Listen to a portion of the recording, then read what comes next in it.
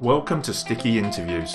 I'm Nathan Simmons, Senior Leadership Coach and Trainer for MBM, Making Business Matter, the home of sticky learning. We are the provider of leadership development and soft skills training to the grocery and manufacturing industry. The idea of these interviews is to share great ideas, great concepts and great ways these skills are being used to help you be the best version of you in the work that you do. Welcome to the show. Welcome to this sticky interview with me, Nathan Simmons, Senior Leadership Coach and Trainer for MBM, Making Business Matter, the home of sticky learning.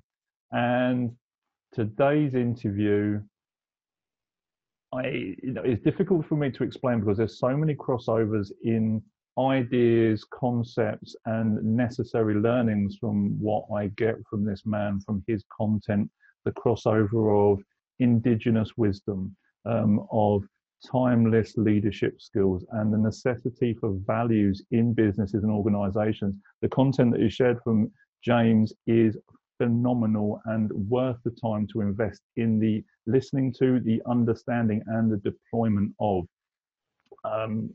It's phenomenal. He's a highly experienced brand and business consultant. He advises clients including KPMG, Raffles Group, Adidas, Heineken, and The Economist, which in itself is staggering, to establish compelling vision, values, purpose, and positioning, and to effect transformational organizational change.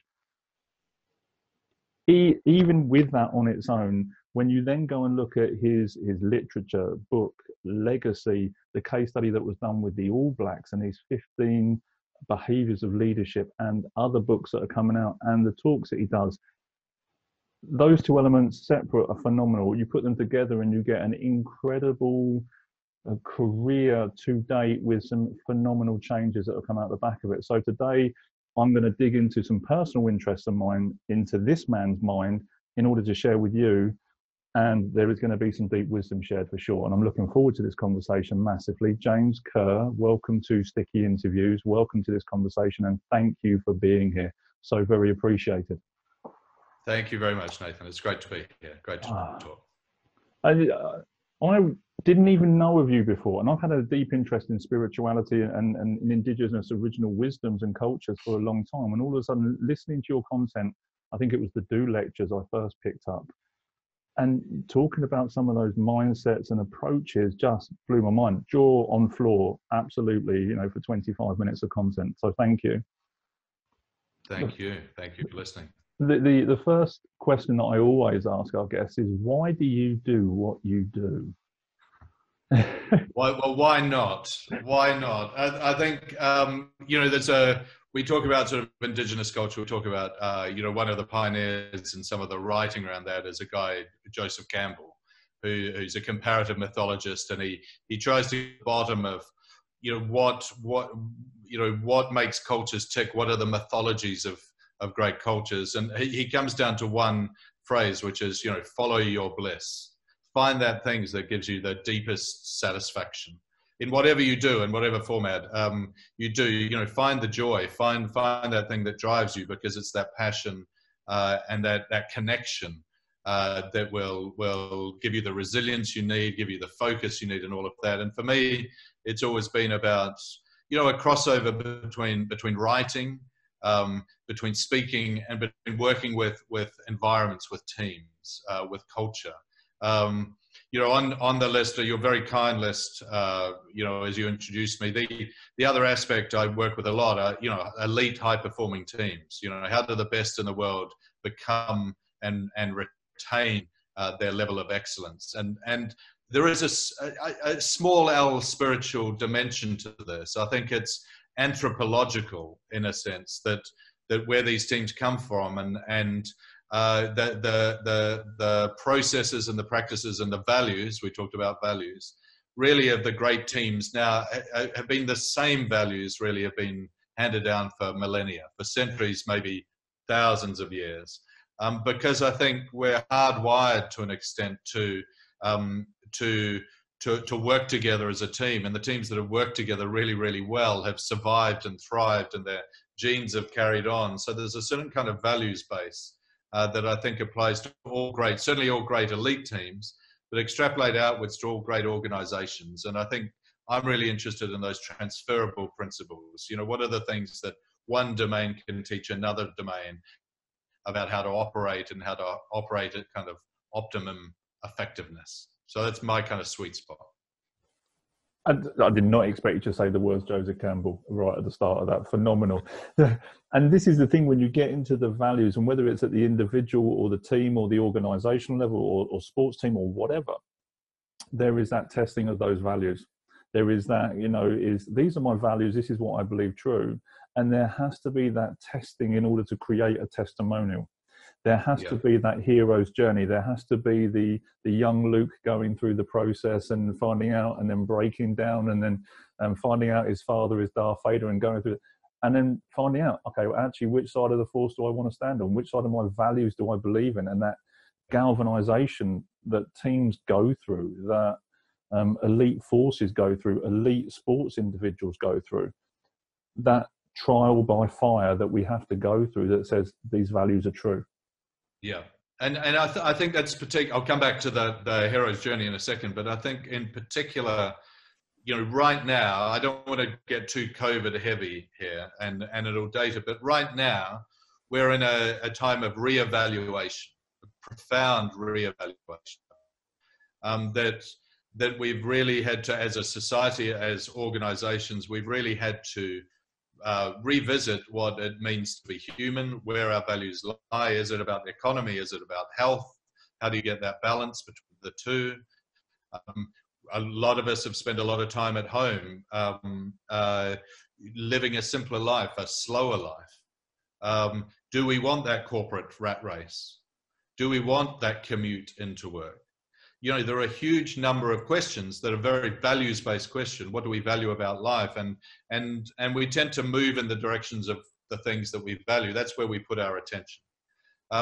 So I think for any leader now, there is a definite process for that leader themselves to reevaluate, and for organizations to reevaluate, to be looking at their deepest values. Now, if we talk about, in a time of crisis, the organizations that really survive and thrive tend to be those that really have a strong values foundation.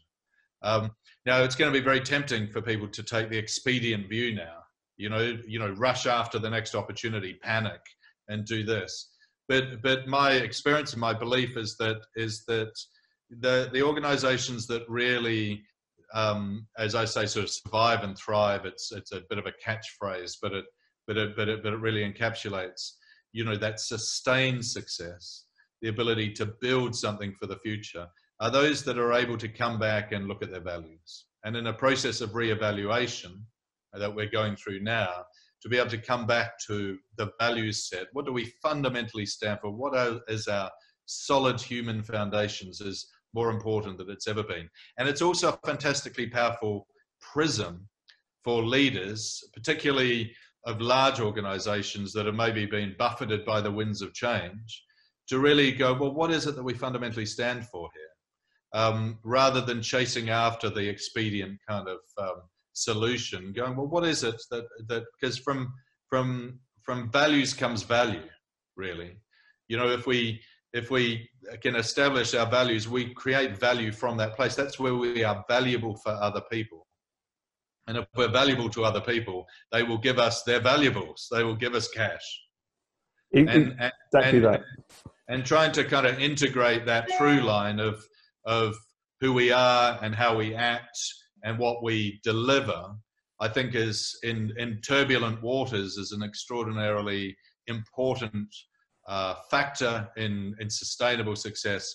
And it's also a very easily understood framework for an organization to kind of understand itself in what the military would call VUCA times, volatile, uncertain, complex, and ambiguous times. You know, they're very complex times. No one quite knows what's going to happen in the future. So coming back to values and just being values-based is a tremendously powerful way to navigate some difficult times ahead. Yeah, nice. And you hit the nail with the values thing, because I talk about this a lot with clients about who you add value to, how that makes you more valuable. Yeah. There's a Jim Rohn quote that I paraphrase. He said, "You can get $6 an hour for sweeping the floor at McDonald's, or you can get $6.50 if you do it with a smile on your face." Well, yeah. You know, and you just add more to it. And having a conversation a few days ago where I was being interviewed, and he said, "Yeah, but you're talking about the values, this values of comfort." And I said, "It's not the value of comfort. It's a false value of security. We think we value certainty. We think, we're creating this bubble, but, nothing in nature is certain. And actually what we're valuing is distraction. Or the situation right now has put everything under such a lens where it's forcing people to reevaluate that. Actually, what do I mean? We say that, we throw it out like, very flippantly. "Oh, do you see what I mean? Do you hear what I mean?" Well, actually, what do you mean? What do you stand for? Yeah. So that you can bring more of you rather than the other stuff. Absolutely. And if we go back to the ancient wisdom thing, and you talk about sand mandalas, which are these Tibetan Buddhist mandala, like circles, the circle of life, made out of sand, and it takes days to do it. It takes days to build them, and they're beautiful. If you like that kind of aesthetic, they're beautiful. And of course, the monks at the end of their practice sweep them up, destroy them. And the whole point of it is, we make something beautiful, but everything is impermanent. Yeah. And as soon as you start thinking everything will go on forever, that's where you start falling back on habits and formulas as an organization, as a team. There's a line, that I use in my book, that when you're on top of your game, change your game. You need to be a generative force. Your culture needs to generate the future, because as soon as you start living in the past, well, we've always done things this way, or that worked last time.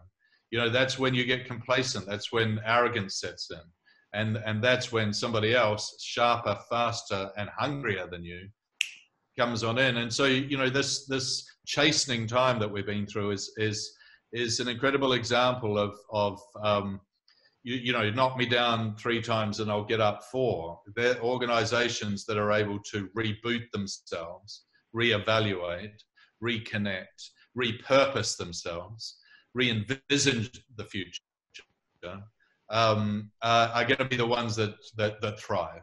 And those that are going, yeah, but we've always kind of made boots this way, or whatever it is, are going to get left behind. And so, again, talking about ancient cultures, the book I'm working on at the moment is around Everest and Nepal. And of course, the great god of Nepal is Shiva, and Shiva is the god of destruction in order to create. That you must tear things down in order to regenerate what's next. And I think that is the cycle of life, of course. That's one of the great cycles. And I think we've been tested, small L spirituality, if you like. These myths and legends have developed because they're pertinent way of sort of understanding some of those cycles. But this is, I think, the challenge. Taking on a difficult environment and then thinking, right, well, what's next? How can we reinvent ourselves? And all the great teams, the elite teams, whether it's special force units I've had the privilege to work with, or World Cup cricket teams, or international rugby teams, or whatever, are masters at. The Navy SEALs have a great line. They say what they're looking for is in their people are expert learners, people who can learn very, very quickly. And actually, elite cultures, high-performance cultures, are fundamentally learning environments. It's how do you take on the new data, the new input, and turn that into action quickly and well, in order to respond faster than the competition. In military, they call it the OODA loop. The OODA loop was developed in the Korean War by the US Air Force to improve decision-making from their pilots. And the OODA loop is simple. It's observe, orient, or kind of options, decide, and act. You've got to see what the world is. You've got to see what your options are. You need to make a decision. Even if it's might be the wrong decision, you've got to make a decision. Then you've got to act. And then you observe again. And going through that decision-making process is a place of kind of fail fast, learn quickly, be expert learners, put it out there, make stuff happen. and be a generative force, because you can always kind of alter your pathway. But if you're sitting there waiting for stuff to happen, it never will. So I think there's a lot of different aspects and distinctions that can come from many different domains and start to inform some of the sort of situational decision making that has to happen for leaders today, given the context that we've just found ourselves living in. There was a lot in that. Dan Pena, he's a very much a Vegemite, Marmite kind of guy. You either love him or hate him. And he says, I may be wrong, but I'm never in doubt. Yeah. And it's having that certainty. And it's when you take the action, and which I do as a coach, and I learned to do through my coaching qualification, is even when I'm having the conversation, I am reflecting on what's being given back to me. Okay, did I say the right thing? Did I ask the right question? Am I going in the right? So I'm constantly creating that loop for myself to make sure that the conversation is moving in the right direction. Yeah. And it's just that 1% improvement that compounds over time, absolutely, to make that difference. And it's without sounding too highfalutin, Hegelian dialectics, thesis. There's a new one for me. Yeah, thesis, antithesis, synthesis. The way that decision making works is quite binary in some ways. It's this or that, and then a combination of. And he would argue, and various philosophical schools would argue that is the core kind of decision-making thing. There's an either or, and then a combination of, or the result of that decision. And so if you take the OODA loop, the ability to churn through that loop, to make those decisions, never sit on the fence, but to make those decisions, see what happens, make a new one, adjust. It's like sailing, adjusting. Sometimes the sail's going to be too tight, sometimes it's going to be too loose. Sometimes you've got the keel in the right place, sometimes the wrong place, but you're always adjusting. You're always adjusting that, and sometimes you need to tack in a different direction. But the ability to be moving forward, making decisions, not sitting there like a rabbit in the headlights, becomes extraordinarily important, particularly on a small team level, but on an organizational level as well. On a small team level, if people don't think they're moving forward, they're preparing their CVs quite quickly. That this isn't going anywhere. Anyone who's been in a relationship and has been asked, where is this going? Understands the discontent, the cultural discontent for a lack of sort of vision and forward movement. And so the sailing analogy again, but in choppy waters, you've got to kind of, keep tacking. Otherwise you'll never get there. And I think if you're in the middle of a crisis situation in a significant relationship with a significant other, and someone asks, where is it going? I think you're already in choppy, like more choppy waters than you expect to be. I think if when you're starting that relationship, what is the analogy? You don't mend your roof in the middle of a storm. You make sure that you know where you're going at the start of it. So when things do get choppy, actually you've got a point of reference that you and that person are moving towards. Absolutely. And if we talk a bit about standards and expectations, I think is really interested in that area. I work a lot of teams with a lot of teams on ethos. What is the ethos of this organization? And that's really what is the cultural framework. And cultural frameworks are made up of, core values. What do we stand for and what won't we? A clear vision of where you want to go. A driving purpose of why does it matter?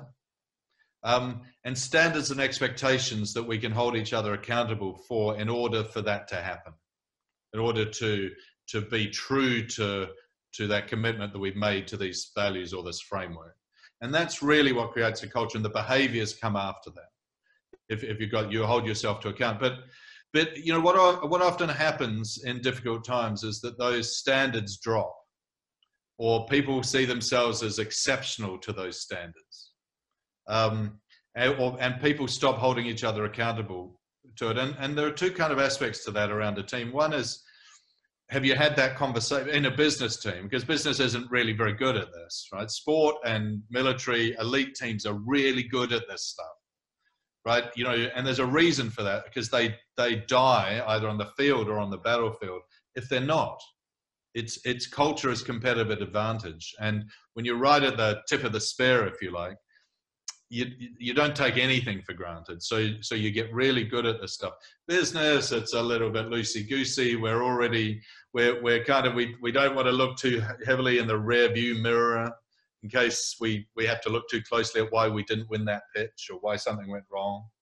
No one really wants to take responsibility because it's politically, but elite teams are all about taking ownership and responsibility and accountability. And I would argue that business teams aren't necessarily great learners for that reason. They don't take it on the chin and learn and do that. Whereas, elite teams are absolutely great learners. They need to get better every day. That's the commitment. But one of the questions I ask, of business teams is you expect people to live up to certain standards, to behave in certain ways. But have you ever had that conversation with them? And a lot of the time you find they haven't. Everyone's running on assumption.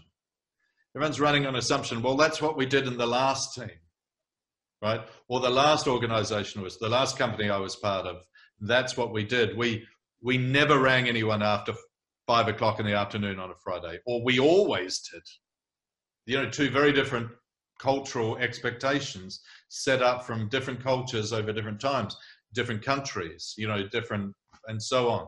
But it's very rare to have a leader who will take a grip on this and say, okay, guys, let's get together. Let's design the way we want to work together. Let's design our culture. Let's say, what are our values? Or if the values exist within an organization, which usually they're on the wall, how do we take them from the wall and put them on the floor? How do we go, what does it mean for us here in accounts? Or what does it mean for us here in sales and distribution? What does it mean for us here in head office, or whatever your remit is? Can we turn? What does this mean about answering the phone? What does this mean about sweeping the floor? Do we do it with a smile on our face? What does it mean, guys? And there are two aspects of that are really interesting. One is all those assumptions go out the window because you've had the conversation. You can, and so 3 months down the line when things are getting tough, you can call people on it, because you've actually had the conversation. But the most important thing is that people feel that they are their standards. There's a lovely line one of the former All Black coaches uses where he says, people will rise to a challenge if it's their challenge. And I think that's probably the golden nugget for leadership. If it's your leadership challenge, well, that's one thing. But surely one of our key things is how do we transfer that challenge to everybody? So everybody has common cause. Cohesion, common cause, collective action is really what gets stuff done. And if you don't ask them, they never sign up to it. They never sign up. People rise to a challenge if it's their challenge. So one of the key challenges that I would put to whoever's listening, if you're looking about re-galvanizing a team or galvanizing a team, is have those conversations, not about how we're going to up our work rate or but how are we going to live our values? What can we expect from each other? What's the operating system for our organization or for our team? And who's going to own those behaviors? Because it sure as hell better be everybody. You want everybody to do it. You don't want, as a boss, you don't want to be talking down to people. You want their mates to be telling them, come on, mate, get a grip, pull it up, let's get going. You want those horizontal conversations, not the vertical conversations. So, and the best way to do that is to create connection, is to create a sense of contribution to something. And you need to have those conversations. And it doesn't happen afterwards. It doesn't happen when the distribution network has failed. It really has to happen when people are going, well, we're back at work and people aren't working from home so much. The new normal, how are we going to face this? And what can we learn from this? And what are we all going to do about it? It's such a prime time now, or over the next few months or few weeks or few months, for teams to really come together and re-galvanize. It's the same as a pre-season before a football season. Now is pre-season coming up.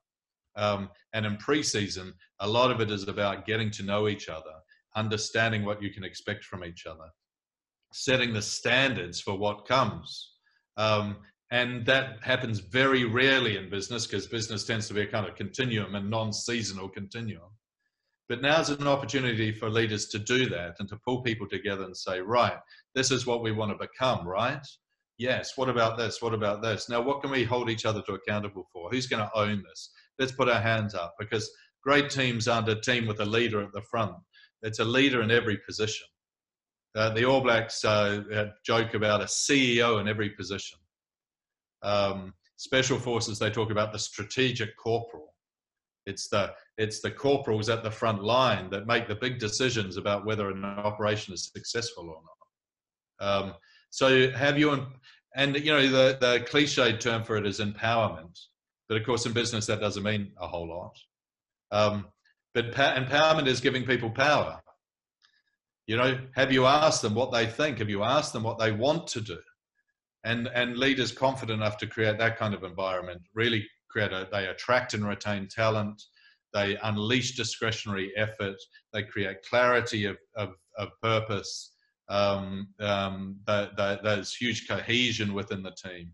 All of the benefits that you want from a unit come into that kind of conversation. So that would be my kind of, I know I've just held court for 10 minutes, but that would be a way to start to think and to look at a way to kind of reboot, if you like, during these tricky times. Two things came up to me, 2 points of reference. One is that strategic corporal, I think it was, you said that one at the front making the decisions, and those CEO in every position. Now, knowing what I know about the Navy SEALs, which is very little from a couple of books I've read about leadership in those spaces, you know, the moment that person cannot make a decision, the next person steps up and makes a decision. Because often when you're in first player mode, you can't see the wood for the trees. You know, if you're running, sometimes when you're running down the pitch and all you've got is balls coming towards your face, it's very difficult. And sometimes you need that team to then back you up so that they can then, because they're seeing a slightly different angle, they step up, take over. So the thinking process as a unit continues forward. Now, the CEO idea in every position is, in rugby, you pass the ball backwards, as far as I'm aware. So if you're in front, all you're doing as the leader who's making the charge is passing the ball back to the next person so they can make the charge, and so on and so forth, so that everybody wins as a unit. So there isn't just the individual making the charge on their own. It's everyone passing the ball backwards and forwards and supporting people's development and progression. Absolutely. And you know, life is a team game, you know. Two, the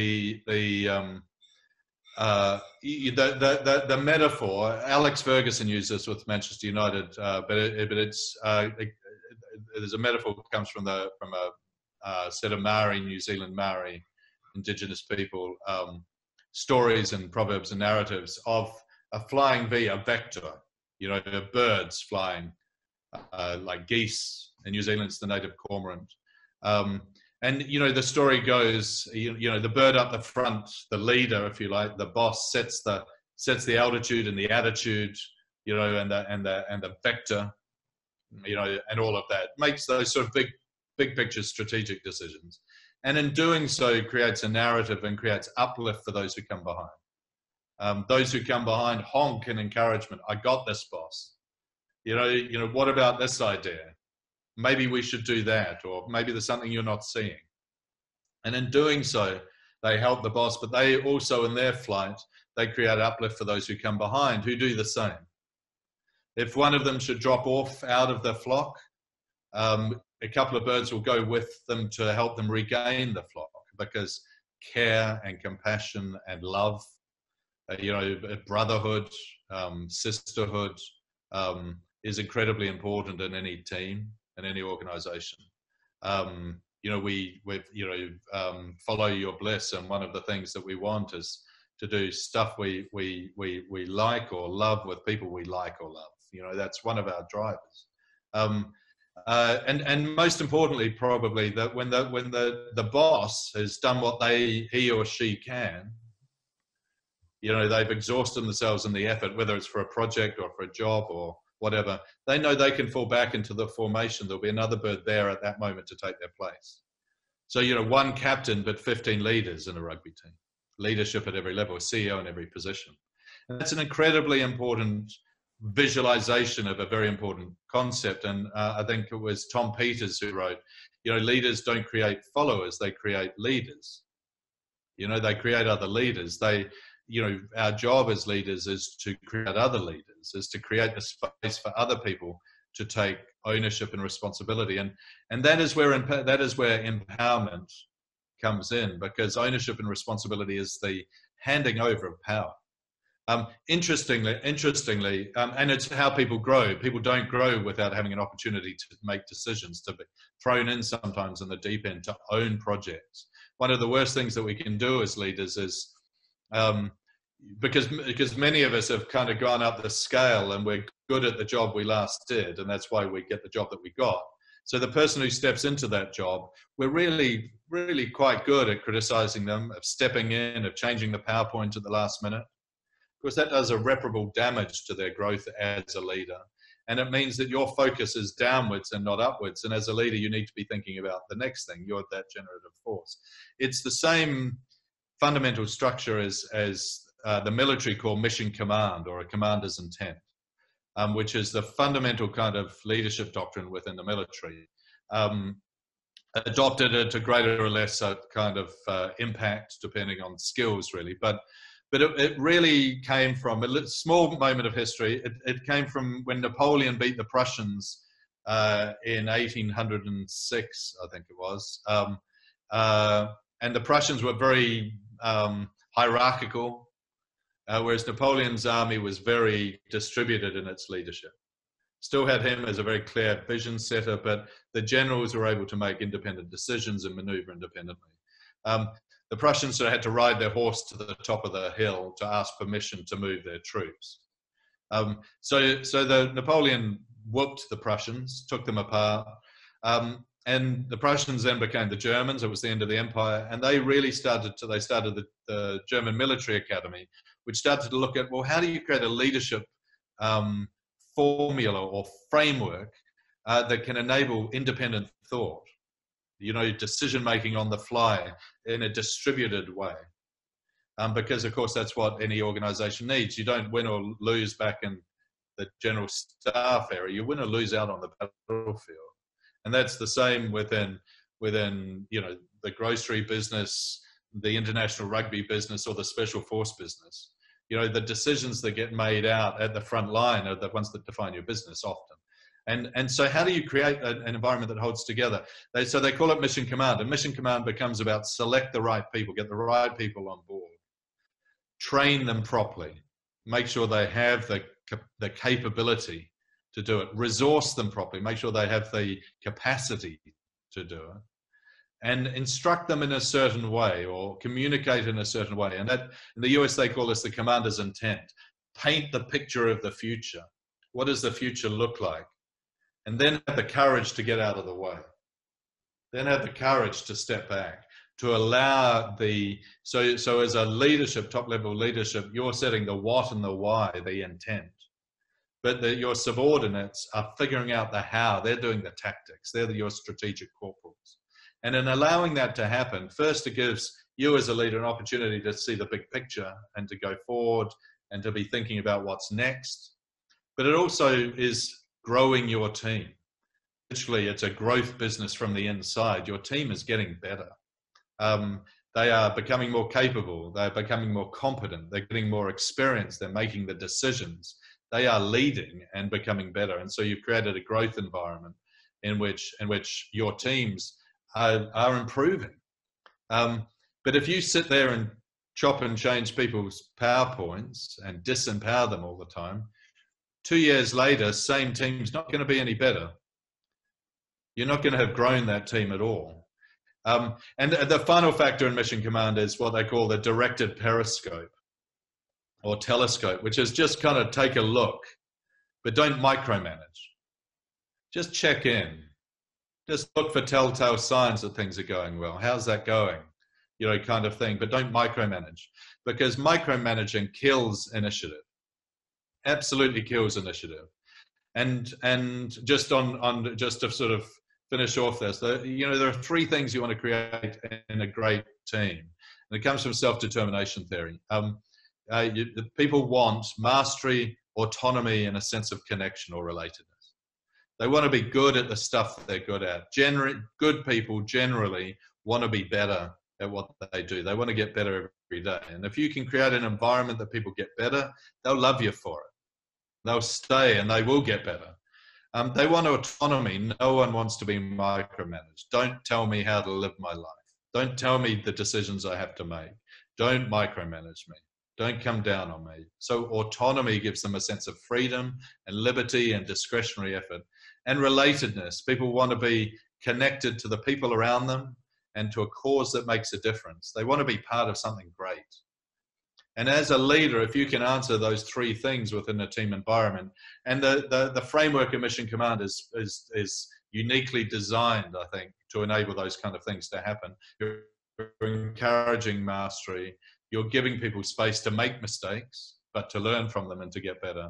And you also have an intention. You have a big, hairy, audacious goal to chase that people get into, and that gives relatedness, and it means they love you more as a leader, and they tend to be doing something together. And that common cause, as you say at the beginning of this, in times of adversity, brings people closer together, and you get all the juice you want out of a team. And that's a tremendously powerful way of framework of looking at leadership and looking at team development and looking at organizational change and redirection that isn't just do it my way or the highway, which will work for anyone.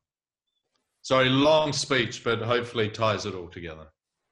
A beautiful, several long speeches with a whole lot of value in each segment of that. When you're talking about natural succession planning in a vector of geese, when you're talking about how individuals can make decisions when they're at the coalface, and then also the sole responsibility of a leader. And when I say the sole responsibility of a leader is to create more leaders, I say the soul with a U, not just about me. Yeah. And yeah. You as in the letter, it is the sole responsibility of us to create more leaders. Why? Because I'm not here to create followers. I'm here to create people that are going to supersede me. And when I lead my teams, I treat those people like my children, not like a child, because I want them to outgrow me. When they leave the nest, do I want them to be equal to or less than me? Definitely not. But the important part is coming back to that beginning thing, though, about the values. If they're going to be satellite teams distributed over a battlefield or distributed across a nation or whatever, there's got to be that lens that they can then make the decisions through, so that when you're not micromanaging, you can turn around and say, what was that decision based on? Well, it was based on humility, challenge, blah, blah, whatever, so they can say, these are the behaviors I deployed.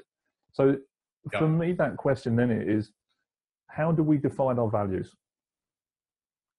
That's the question. How do we define it? Well, I think a lot of organizations have values done already. They've been through a values exercise, and that's the problem. It was an exercise. The joke I made sometimes when I'm speaking is, one of Enron's values was integrity, and look what happened there. How do you take those values? So there are two questions. If you don't have values, I'll address that in the moment. But if there is a sort of a set of values, you don't need to reinvent the wheel. What it is, it's about taking those values from the wall and getting them on the floor. And that's about that discussion. It's about, okay, what does that mean for us today, now? How can we bring that alive? How can we live those values? There's a phrase, live the values out loud. How can we make them real? So if it's, I don't know, excellence, as a generic value, but it tends to be around it. You take excellence down and you have a look at, you can apply that prism to just about anything. And you can go, okay, well, is our ordering system really okay, or is it excellent? How can we make it more excellent? But it's not so much the decisions that you make, it's the making of decisions that makes it connective, that gives it connective tissue. The people will rise to a challenge if it's their challenge. Or a joke I've used is that it's a guided appreciative inquiry. You inquire, you want to know the answers, you appreciate the answers, but you're guiding it in a certain direction. But that process of doing it somebody else called it once the illusion of inclusion, but I think that's too cynical. The real inclusion, right, is that what you're creating is a culture all the time. The culture it doesn't exist. It needs to be organic and it needs to be generative. Otherwise it just moves away. So the process of having the conversations about, let's turn these values into actions, let's revisit them and on a regular basis and go, what does this mean for us now? Becomes really hugely important. The values don't change, but some of the way that you deliver them, because hopefully you've delivered them a little bit better in the last quarter. So it's time to revisit how you're going to deliver them better in the next quarter. And those conversations as a framing device for more strategic or more tactical conversations holds a culture together very, very strongly. They become the immutable truth at the heart of what you're talking about. This to your first question, how do you create cultures or how do you create values? Over time, with patience, and usually with a degree of, the reality I think is that tends to be generalship. It tends to be somebody setting an agenda. Why have we developed this organization? What is this team for? And there needs to be a degree of leadership in that area. This is what we stand for, who's in and who's out. But you kind of do that 80%, you sketch it out, and then you create a conversation with your broader, with your, the kind of device I consider is you've got where you are and where you want to go. You sketch that one out, and then you begin a conversation with your leadership group, with your core team. And then once you're pretty good on that, you open that conversation up to your broader tribe, a tribe around that. Now, that depends on your organization, your team, and your challenge and everything, how big that gets. But in a large organization, that could be an internet poll, an online poll of everybody. Or it could be, or in a smaller team, it could go from the playing 11 or the traveling squad, in an elite team to the backroom staff, and then you might take it out to the wider organization. But the process is about having that conversation, connecting people around that common conversation, so people get their fingerprints on it. They feel that they're part of it. It's not just something from space that landed on top of them. It's something they were part of. And people, there are two truths. One, we're all little kids at heart, and as little kids, we've always, we still walk into our parents and say, "Hey, I drew something. What do you think of this?" We still want to be seen and recognized and appreciated, and our contribution valued. That's really important. And two, if we've had an idea and it's our idea, we'll die for that idea. Try changing somebody's opinion on the internet. An idea that they've held. It's impossible. They got that idea. That's their idea. So if it was their idea, they'll die for that idea. And so that's tremendously powerful within any group. That to have people. Oliver Cromwell said something. He said, "My men knew what they fought for, and they loved what they knew." And I think that's a really nice way of thinking about it. You need to be clear. You know what you fight for, and in the knowing, you kind of love it. And so that's really, really important. And then from there, in terms of if we just sort of follow the diagram around, once you got your values, you start to establish standards and expectations. What does that mean? What does that mean for me? How do we answer the phone? How do we treat our customers? If somebody sends a product back, how do we treat them? All of those kind of the way we do things around here, the operational kind of things. And then you want language around it. You want to have phrases for it. You want to make it what in the Vedic chronicles they call sutras, small little aphorisms. In my book, I write about sweep the sheds, no dickheads, I'm sorry, go for the gap. Not because they're slogans, though they are, but because they're hooks to hang ideas on. They're shorthand for behaviors. And any great organization has what I call a common but uncommon language.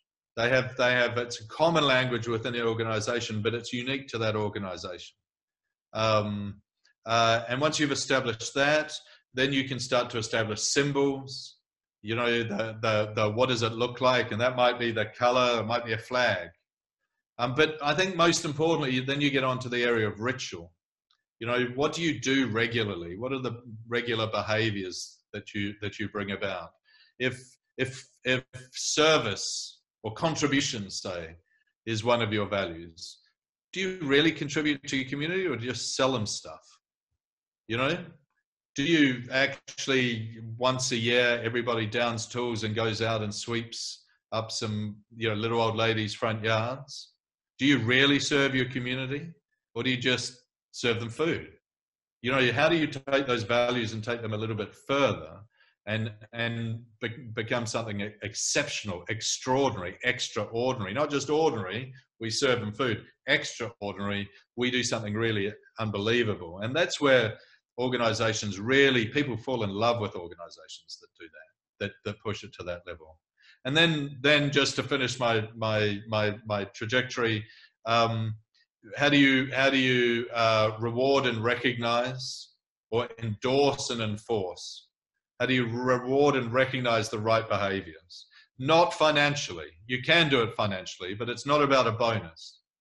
It's what are the small little shibboleths, the small moments of reward that you can get. And, you know, in McDonald's, it might be employee of the week or whatever, or of the month.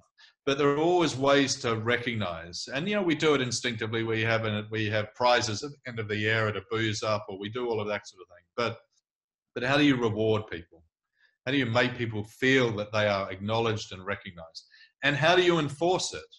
You know, if you see somebody who's not doing it, are you prepared to fire your star employee because culturally they're a misfit? You know, are you prepared to draw a line? Otherwise, you've got a pretty soppy or sloppy kind of edge to it. And then finally, how do you measure and monitor it? Is an aspect. How can you set into place aspects that measure and monitor whether your culture is on track? And clearly, there are technologies around it. Sometimes it's human judgment. And then I think the final aspect is, how do you kind of keep the drum beating? How do you, and I call that induction. And induction is new people, but it's telling the same story in a million different ways, and bringing people on board and on board and on board all the time. And if you can kind of go through that process from kind of making a strategic decision, understanding some values, having the conversations on a leadership value, opening up those conversations, getting buy-in, setting some standards, giving words to that, symbolizing what that looks like, ritualizing it in a profound human way, rewarding great behavior, being prepared to kind of enforce it when it doesn't happen, measuring it in a way that's accurate and doesn't kind of, the measure but doesn't become the thing, and then keep on beating that drum, then you're able to create a culture that regenerates and takes itself forward all the time. And that's a very powerful way to look at one significant aspect of leadership. It's clearly not the only aspect of leadership, but it's a very significant one. How do you create a competitive cultural environment that keeps taking you to the next level? Amazing. Because that induction piece of where you're bringing people into that culture, which has already been created here, that keeps that flow and that momentum. It keeps people coming on board and growing it. But then I think there's a revisitation of, what does it actually mean? What does that look like? Okay, if that value was written in 1920, how does that look in 2020? Yeah. What does that mean to people now? And the analogy that popped in my mind was the right to bear arms in America. Yes. That amendment, you know, that was written. 12th Amendment, is it the 12th? Yeah, I'm not sure which number it is, but it was written when men were carrying these 7-foot muskets that took 3 hours to load, not an AK-47. You know, so it's actually, these things need to adapt and shift. These things that we hold dearest to us need to grow with our people, so the people can grow inside that as well. Yeah, you'll have some NRA members out there listening to us now going, no, why should they change? But I think it's exactly that. And it's one of the issues that I'm just going to shift the screen. I think I'm probably overexposing. For the lights streaming in the afternoon. Not a streaker. They're not a streaker. But fundamentalism, tends to be stagnation in any social grouping. And it's one of the main issues that I have around that kind of idea of fundamentalist, that it is written. Well, it's just a piece, cultures are behaviors. They're social organizations based on common agreement within that social group. So rather than, well, that's always the way we've done it around here, it's like, no, what does this mean now? If you were running a restaurant in January, right, and it was about connection and sharing food around a table, right, and that's your only offer, well, that's not going to cut it for a while. People aren't going to want to share food and tables, particularly. Social distancing is going to become a thing. But you need to adapt, and maybe underneath that, your value is actually conviviality. Might be the value. You go, okay, well, it's no longer long tables where everyone's sharing. It's about independent, tables that are separate from each other. So the question then becomes, how can we deliver conviviality in a new world? The emotional connection and exchange is the same. The delivery is different. And that's really, if we come full circles back to the values thing, that, if you come back to that values thing, that's really, if you got your values right in the first place, which if you've been reasonably successful pre-crisis, chances are you're providing something of value that people value. What does that look like for people now? And those, I think, are going to be the key questions for organizations over the next however long. There is no magic bullet. There is no instant vaccine. There is going to be risk. There is going to be fear for quite some time. And so we've really got to go, well, what are the values that we hold most dear, and how does that how can that be translated into a new environment? And I think that's a really key question, because it's an important question in terms of maintaining the brand, if you like, or the offer. But it's going to be really, really critical internally for organizations, because how dare we ask people to come and, risk their life coming into an open plan work environment with air conditioning? That's, if things go south for just one of those people, that's a problem. So a lot of these things are going to have to be, really well thought out. And if those values, which are fundamentally human, sort of humanist, if you like, are first and foremost, I think the decisions will be better ones. Not all decisions will be perfect, and you will be tacking and changing, but they'll be better decisions. And they'll be human decisions. And my kind of belief is that the good guy wins. The good guys win in there, not just in the movies. They kind of win in business too. That there's a mythology that you have to be hard and cutthroat and ruthless. I don't see that. I see the people who are human and vulnerable, and allow people to be vulnerable, and allow people to be authentic, and take care of their people, are the organizations that, by and large, there are exceptions, but by and large, are the ones that have longevity, that are sustainable. And I think, as a legacy, if we come back to the idea of legacy, what kind of organization would you rather leave behind you when it's time for you to kind of get your gold watch and teeter off the stage? The thing that we tend to be most proud of is the difference that we've made in the lives of others, the contribution that we've made, not the number of times we hit our numbers. And that's important. That's part of it, but it's not the whole thing, and it's not motivating for people. So, and I was going to say, that legacy piece, I use that word in the different kind of demographics of people, and it means very little. I find to the younger generation, and I say that as a 42-year-old man, when I'm speaking to kind of people in their 20s, when I say the word legacy, they look at me like I've got three heads.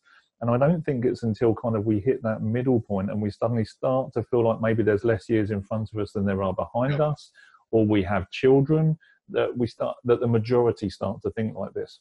And one of the questions I say to people, is having worked in production and finance, on my deathbed, am I going to be concerned about that I didn't renew enough car insurance policies on July 14th, 1990? No one's going to give two shits. It's going to be about the conversations that you've had with individuals and how you've changed people's lives are the things that you're going to reflect on. And when you get to that point, is it a movie? Is it a film that you've created that you actually want to watch all the way through? Or is it going to be a film that you walk out halfway through, when you're remembering your life? Yeah. That's what legacy is about. It's about the gift, the giving, and the cherishing of others that you're leaving it to. Yeah. I mean, there's a Pericles, the Athenian statesman. He said something paraphrased, but something like, it's not about what's written on stone monuments. It's the difference in the fabric of the lives you touch that really matters. And somebody else talked about it as it's the difference between a CV life and a eulogy life. The CV life is I did this, I did this, I did this, I did this. A eulogy life is what people are going to say about you when you're gone, and that's really about values. He was a kind man. She was an intelligent, an astute woman. He or she made a huge difference to me at a critical time. Was a great teacher. Was a great father. Was the giving back. And I think there's two sides of it. I think you're right on the age group thing, but often, and I think you're right in terms of parenthood. I think changes a lot with people. There was I remember getting a text when we had our first child, which was just "Welcome to the human race," and I thought that was all of a sudden there's clearly that's a joke, but there is that sort of sense of representing, of handing over, of what are you doing with your time here on earth. That is a more profound question at any age than what can I get out of this, and because it's a more profound question, and because it's actually creating value for others, you tend to be more successful thinking like that. Jim Collins called it level 5 leadership. The most successful in some of his studies were those for whom the cause is the important thing. What we're doing here is really important, not what can I get out of it. I had a really interesting conversation with a psychologist at the Navy SEALs training at Coronado, and they have a thing called Hell Week. And Hell Week is brutal. 5 hours sleep in a week, hypothermic, crawling over sand, horrible. They carry boats above their head, horrible, difficult, really challenging. About 200 of them start, about 30 finish. So the question is who survives? Who gets through?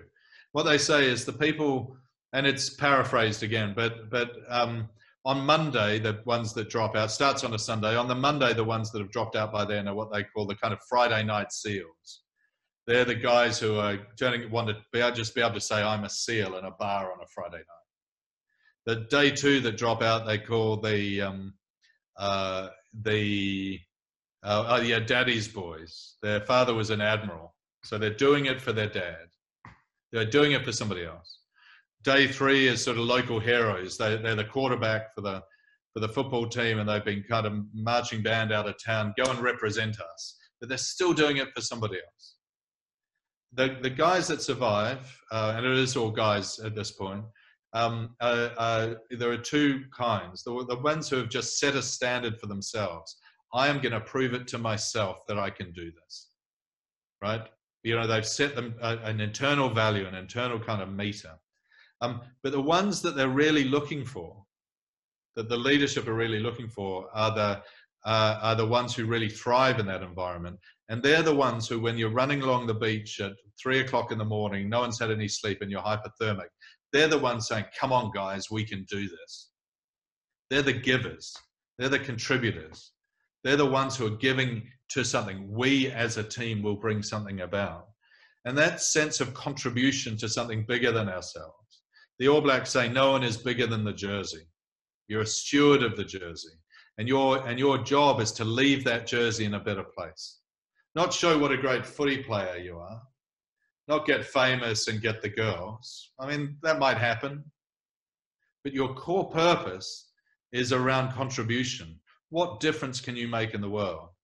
Now, there isn't a higher purpose than that.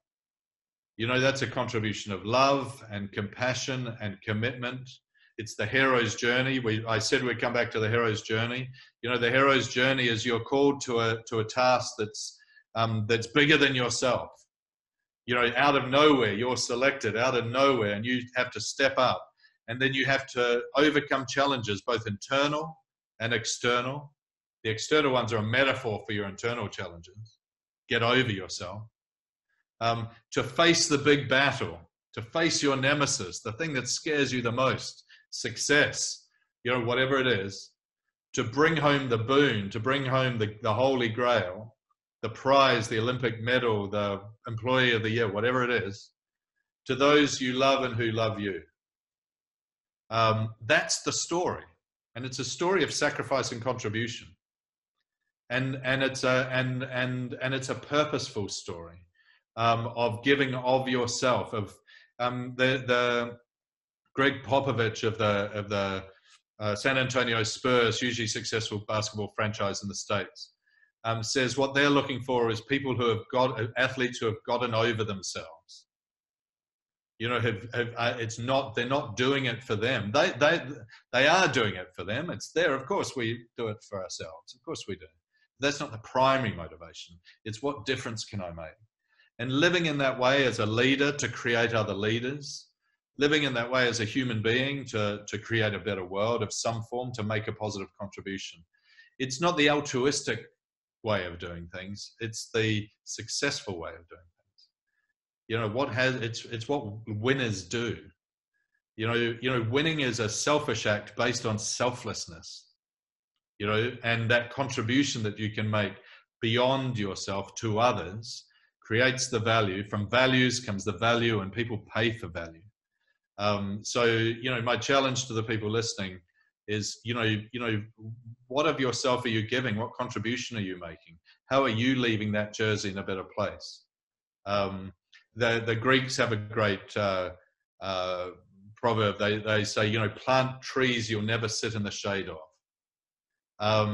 And I think, you know, by lifting your eyes to that, the Maori have a lovely proverb. They say, aim for the highest cloud, because even if you come short, you'll hit a lofty mountain. Now, the highest cloud must be, you know, it's world peace and mung beans. It's out there somewhere. But the highest cloud, you know, isn't a new BMW or a corner office. That's a byproduct of that stuff. And I think that's the real essence of a purpose-driven kind of way of looking at things. I talked about it earlier, you know, values-based, you know what you stand for, know what you want. Have a clear vision of where you're going. What's your intent? What's that commander's intent? And why does it matter? What contribution you're making? What's your contribution going to be? And if you can create a framework, an ethos around yourself that enables that to happen, then you're way, way ahead of the game, and your game will keep on lifting. And just one final coda to that. The word ethos is a really interesting word. It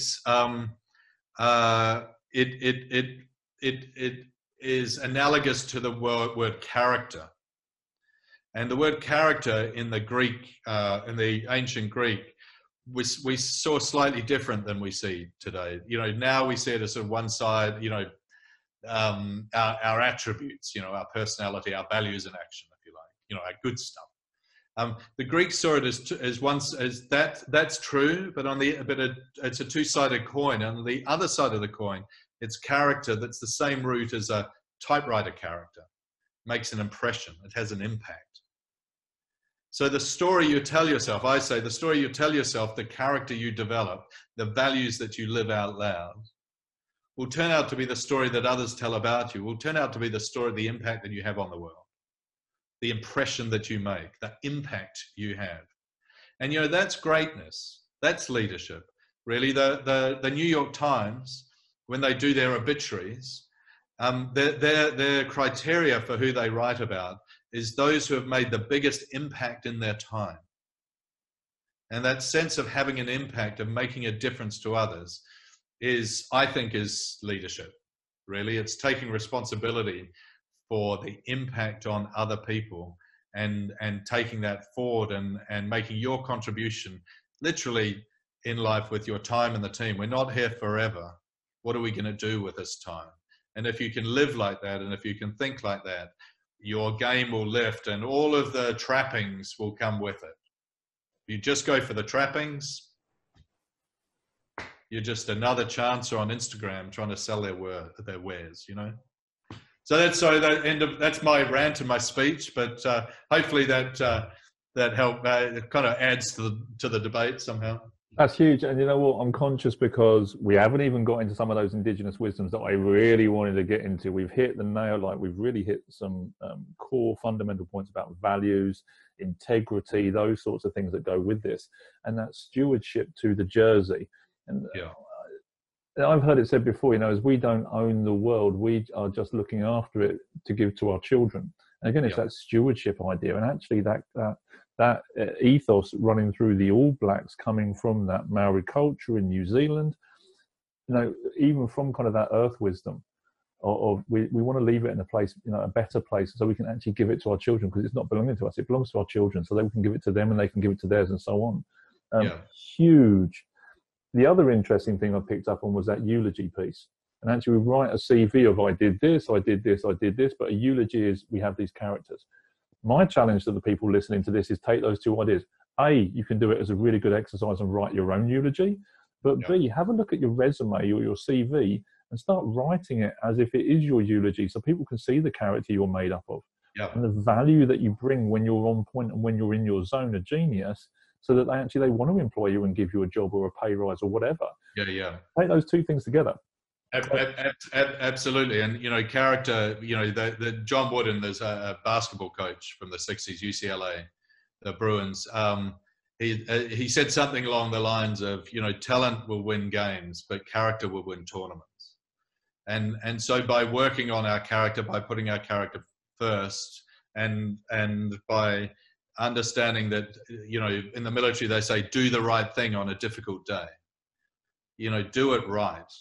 You know, Steve Jobs used to, his father, I think, was a carpenter, or his stepfather, I think, was a carpenter, and taught him, you know, put the good wood where no one can see it.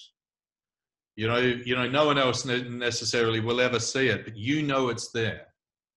You know it's there. You know you've done the job right. And I think that it's a characteristic that I've discovered, certainly within elite teams of, you know, all the great performers. There's no shortcuts. There's really no shortcuts. There's no, well, I can get away with this. You know, the All Blacks reasonably famously in the book I wrote about how they sweep the sheds. So they compete, and there's thousands of people around chanting their name. And after the games, they don't leave it to anyone else. They take care of business. They sweep the sheds. And that's like getting their feet on the ground, doing it right, being humble before the craft. Because as soon as you lose that humility, you know, it's all over.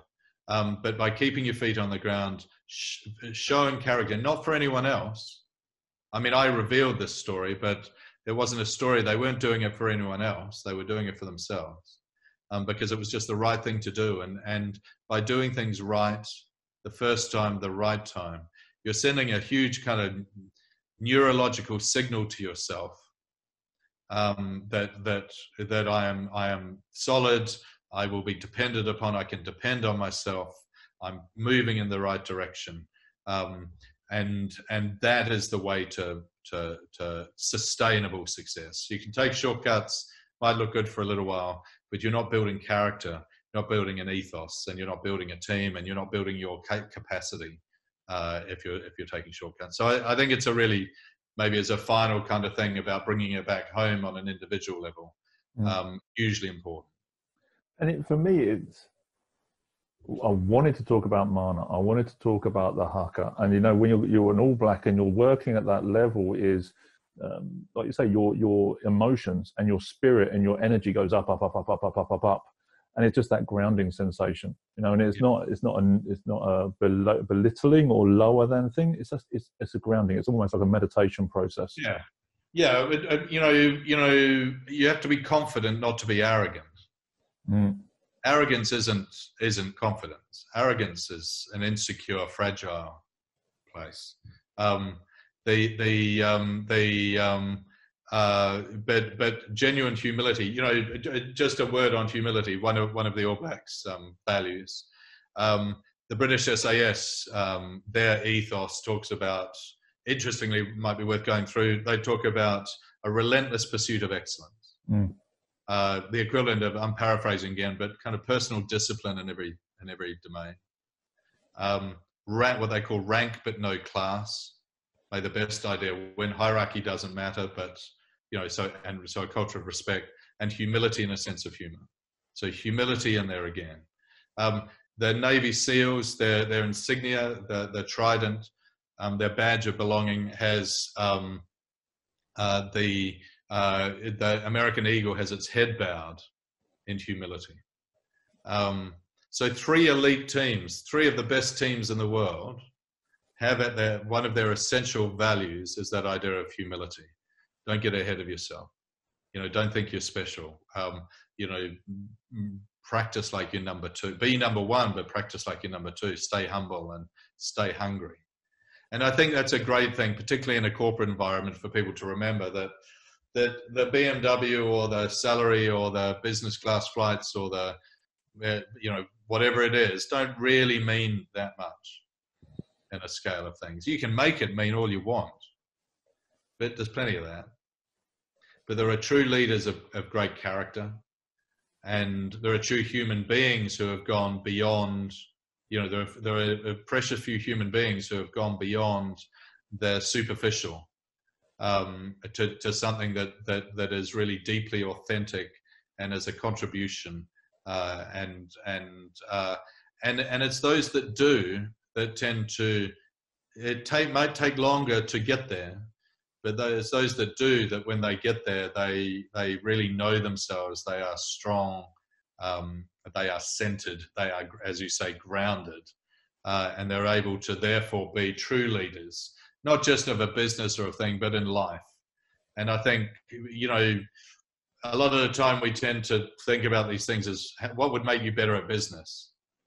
You know, I'm really interested in what makes us better in life. You know, what takes us beyond that, because, you know, business is one small part of our life, and as we've seen, you know, people have gone from, you know, earning great billings to unemployed in the last 6 or 8 weeks. We have to have more than that, and we need to be able to stand strong in a great place. And I think coming back to your first question around values, you know, it becomes around that.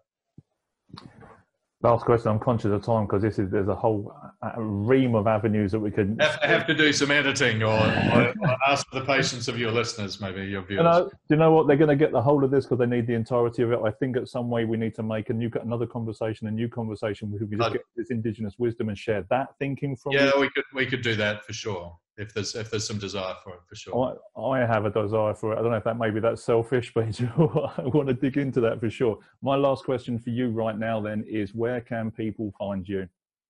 Well, Google is tremendously powerful. I'm on LinkedIn. I have a company called Fable Partners. We do organizational change. I'm not so hands-on with that. But Google James Kerr, legacy, All Blacks, and you'll track me down one of various avenues that you can get in touch.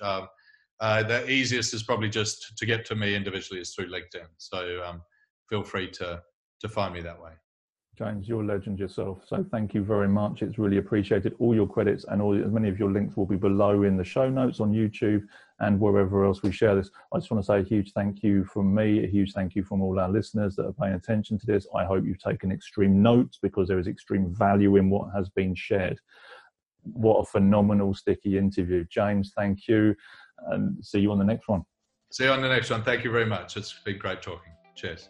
Firstly, massive thank you from the MBM team for tuning in to this sticky interview. If you haven't already done so, now is the time to click subscribe and stay up to date with our new training videos and great interviews. And secondly, if you want to learn more about the skills we've been talking about in this episode, click the link and take a look at the MBM virtual classrooms. They're there to help you be the best version of you in the work that you do. Until next time, see you soon.